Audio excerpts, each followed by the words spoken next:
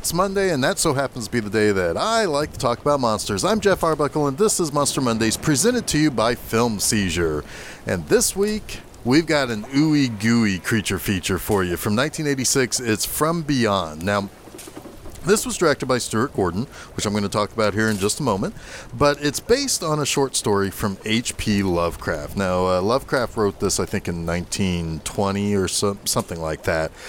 Stuart Gordon was a big fan of Lovecraft's, and say what you will about Lovecraft's questionable opinions about outsiders and other races of people. He was quite xenophobic, but he used his writing to kind of express some of that. And again, say what you will about his opinions and how he expressed them, but his imagination is quite unlike any other writers, I would say. He had this kind of extra consciousness, is the best way that I can put it, where he could imagine and see and explain and write about these creatures that nobody else had ever really thought about before. Other dimensional creatures, old gods, things that were terrible. The thought of these things or the visage of these things would either drive you insane, possibly kill you on the spot, whatever the case may be. H.P. Lovecraft was an amazing writer and had an amazing imagination like that. Now, Stuart Gordon is almost like a match made in heaven. Stuart Gordon originally worked in theater, and he was known for particularly provocative experimental theater. And he came from Chicago. Either you got what he was doing, or I've got a feeling you probably detested it.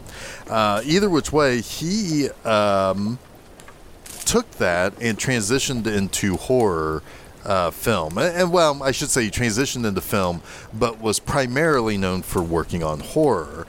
He did do some other sci-fi type of things while he was partnered up with Charles Band from Empire Pictures, and then later, of course, Full Moon Features. But he was mostly known for horror. And in 1985, he took H.P. Lovecraft's The Reanimator and did a wonderful little creature feature from that, which was very...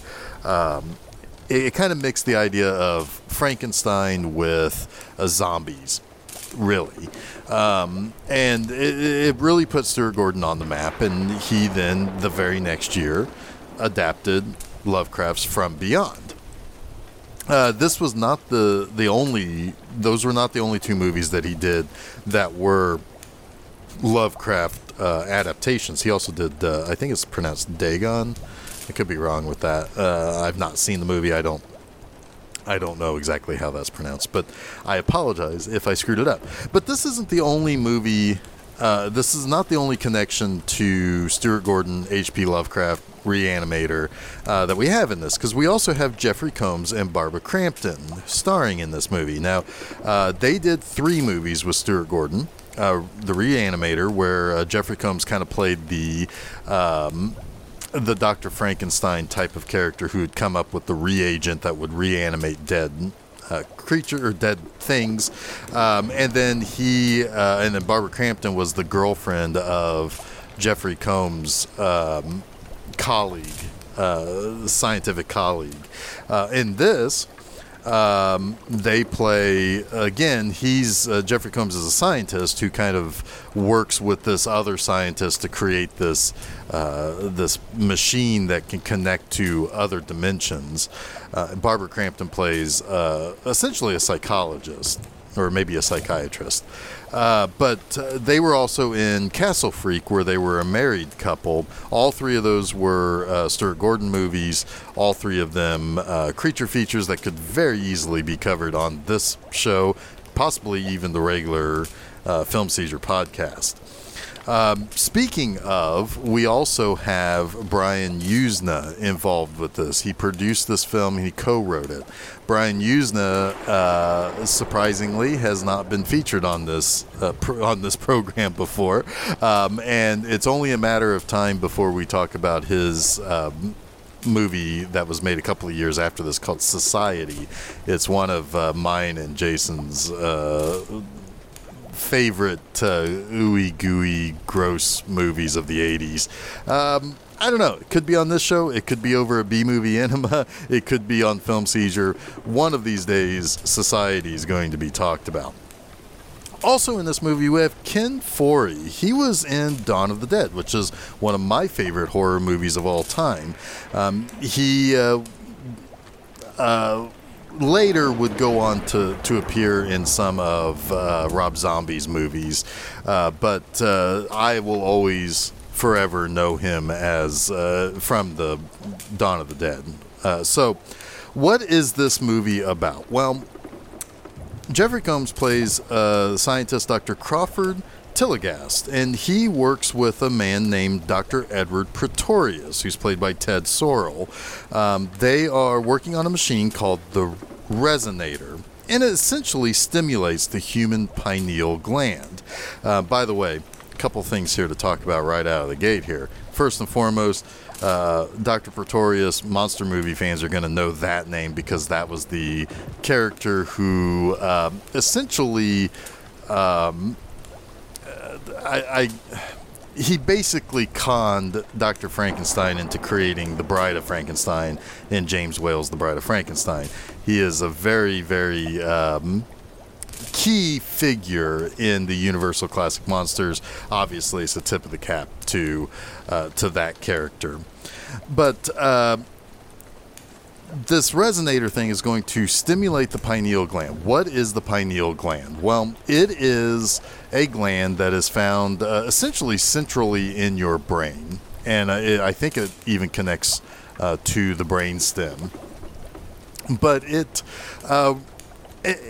basically produces melatonin, and melatonin is the thing that modulates sleep patterns, both in what's called circadian cycles and seasonal cycles.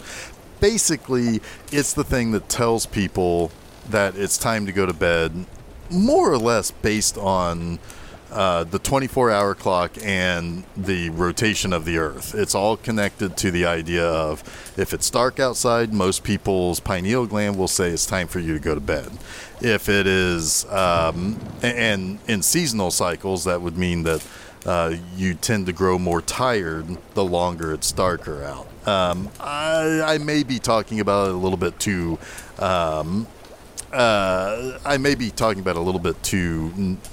Broadly, but that's essentially what the pineal gland does.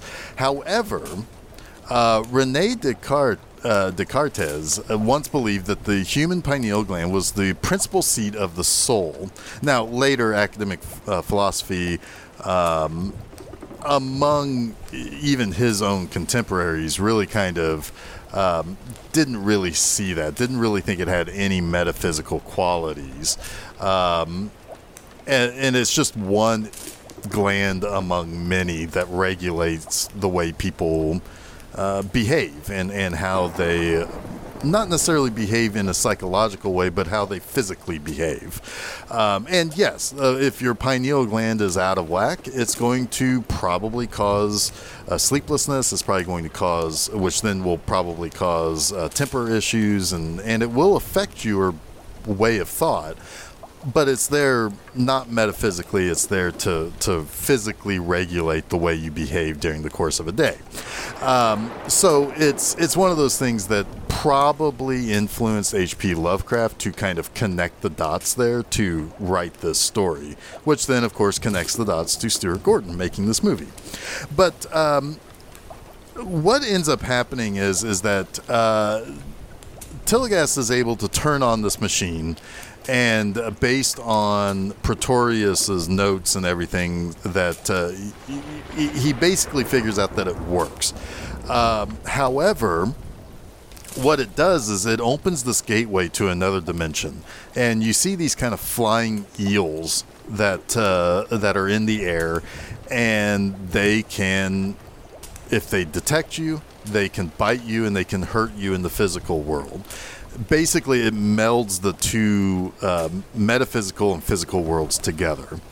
What that also does, though, is it opens up to this other creature, and Tilligast ends up destroying the machine and being arrested for the murder of Pretorius, who's found with his head essentially twisted off of his body, but no blood to be found. And he keeps saying it ate him, and when they say it, or when they ask him what it is, he says it's just this creature from this that we basically summoned from this other dimension.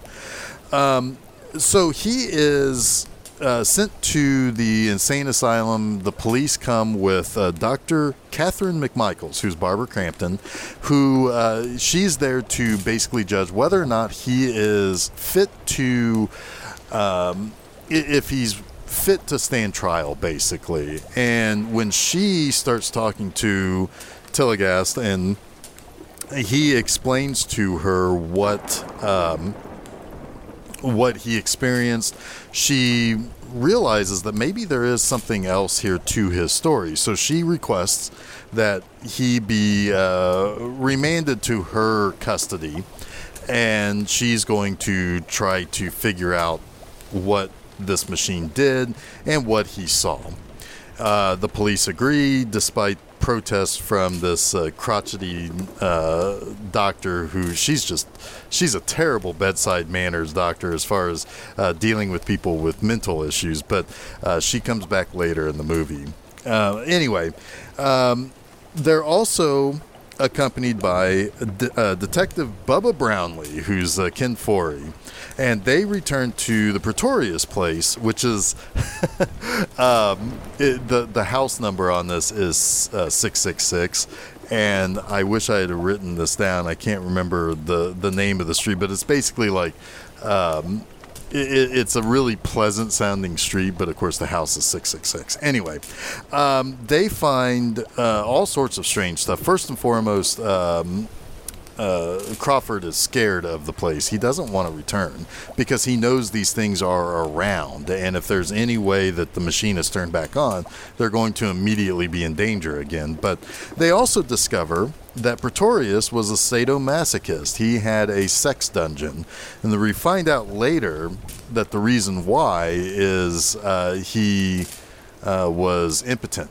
So he basically took it out on women, and he Crawford often explains that he would bring these pretty girls back to the house, and he would hear screaming and so on. So it's we're finding out that Pretorius is this very kooky character, and when we see Pretorius later, we discover that. And yes, we see Pretorius because they turn back on the resonator. He returns, and we find out that it's a little bit like what we see in Hellraiser with the Clive Barker writings, where it's this pursuit of this greater existence and pleasure and pain and all of these senses kind of melding into one. And as the more that they are kind of interacting with this other dimension, it's changing these characters. Ken Foree in particular is very astute in saying this is changing us and not for the better. Catherine becomes more obsessed. She is kind of turning into Pretorius, even going so far later in the movie as dressing up in S&M clothing. And really kind of embracing that lifestyle that Pretorius had. But then also you have Crawford, who is both terrified of this, but also interested in it. I mean, he is, after all, a scientist, and he is interested in what the pineal gland does to people.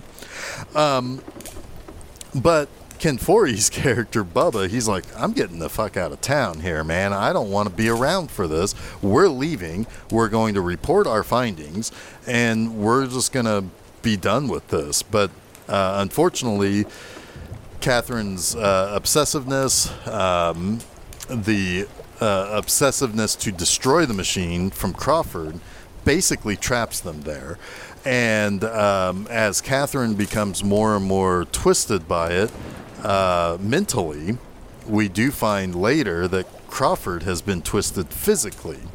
And as every time you see Pretorius, he is transforming more and more into this kind of globulous character that is all sensory and almost no humanity left.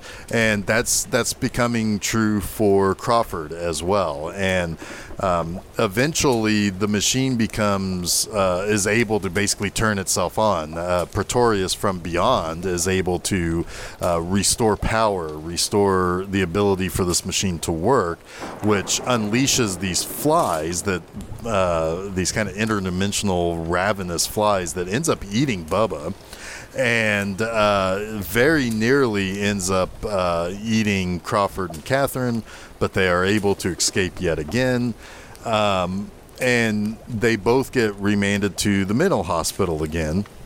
But Crawford has this snake-like tendril that comes out of his forehead that is essentially his pineal gland being enlarged. And with this, he can see things differently. He can feel things differently. He can taste things differently. And he is becoming slowly more and more like Pretorius, whereas now Catherine has become more like Crawford was originally, and she wants to destroy the machine. And in the end, Crawford is basically brought back to his senses when the little snake-like thing is destroyed, and he's able to fight off Pretorius while Catherine destroys the resonator. But in the end, she's just kind of this insane, cackling husk of what she once was. And effectively, everything that the resonator set out to do has eventually worked, but in different ways, and has left our characters either dead or no longer who they once were. And it's a really fascinating movie. So let's talk about those three things that I like about this movie, because the first and foremost is the story itself and the use of medical horror, but not just medical horror, metaphysical horror as well. The idea that changing one's way that their brain works opens them up to these horrific other truths and other concepts and these other ideas, and it ends up becoming something. It takes something that is originally in your imagination or in the metaphysical and makes them real. And not only does it make it real that it can hurt you, like the little flying eels that go around and bite at the characters as they're detected by them, but that it's also devouring them. It's changing who they are. It's changing their souls. It's changing their form. It's making them open to these darker concepts and these darker ideas. And it's a fascinating story. Now, I do know that it was not quite as well received as The Reanimator, because The Reanimator kind of had this sense of humor to it that kind of twisted the Frankenstein style story of this, whereas this, it does kind of have some issues in the third act where it becomes a little bit more straightforward horror, and a little bit less these kind of metaphysical and medical ideas that were present in the first two acts. But it's a very different type of horror. It goes into that really kind of far out ideas that Lovecraft would have had. And a lot of that is thanks to my second like, which is the effects. One of the people listed as having worked on the visual effects was John Carl Buechler. He recently passed away in the last couple of years or so, but he was one of the really great creature creators of the 80s and into the 90s. He did end up actually directing one of the Friday the 13th movies, but as far as, people who weren't named like Stan Winston or Tom Savini or something like that, John Carl Buechler was really, really good at creating very gross monsters and very almost realistic type of things too, and did it primarily on lower budget movies too. So you can tell that he was involved with this, because as each time you see Pretorius throughout the movie, he becomes more and more grotesque, and but it's very realistic as well. It's just one of those really great ooey gooey creatures from the mid 80s that almost becomes obscene in the way that it's portrayed. And then lastly, my third, the main cast, the trio of Jeffrey Combs, Barbara Crampton, Ken Foree are fantastic in this. Ken Foree, of course, is playing the intelligent one who wants to get out of this house, wants to get far away from this thing, and knows and understands that it's changing them, but is also trapped there by not wanting to bring harm to Catherine or Crawford. And that ends up, of course, getting him eaten by these ravenous interdimensional flies. I don't know what else to call them. But he's great in this. Of course, he's every bit the same Ken Foree from Dawn of the Dead, too. But when it comes to Barbara Crampton and Jeffrey Combs, it is a little surprising that they didn't become bigger, more mainstream stars after working in these movies with Stuart Gordon. Barbara Crampton is somebody in her mid-20s who's very believably playing somebody who is an experienced and experimental and having made a name for herself in the world of psychology. It's surprising that she is able to pull that off so well despite her relative youth, and the fact that she didn't really kind of launch into a bigger and more acclaimed career is beyond me. And the same goes for Jeffrey Combs. Now, Jeffrey Combs has been in a ton of movies that are very well known to people who like B movies, who like horror movies.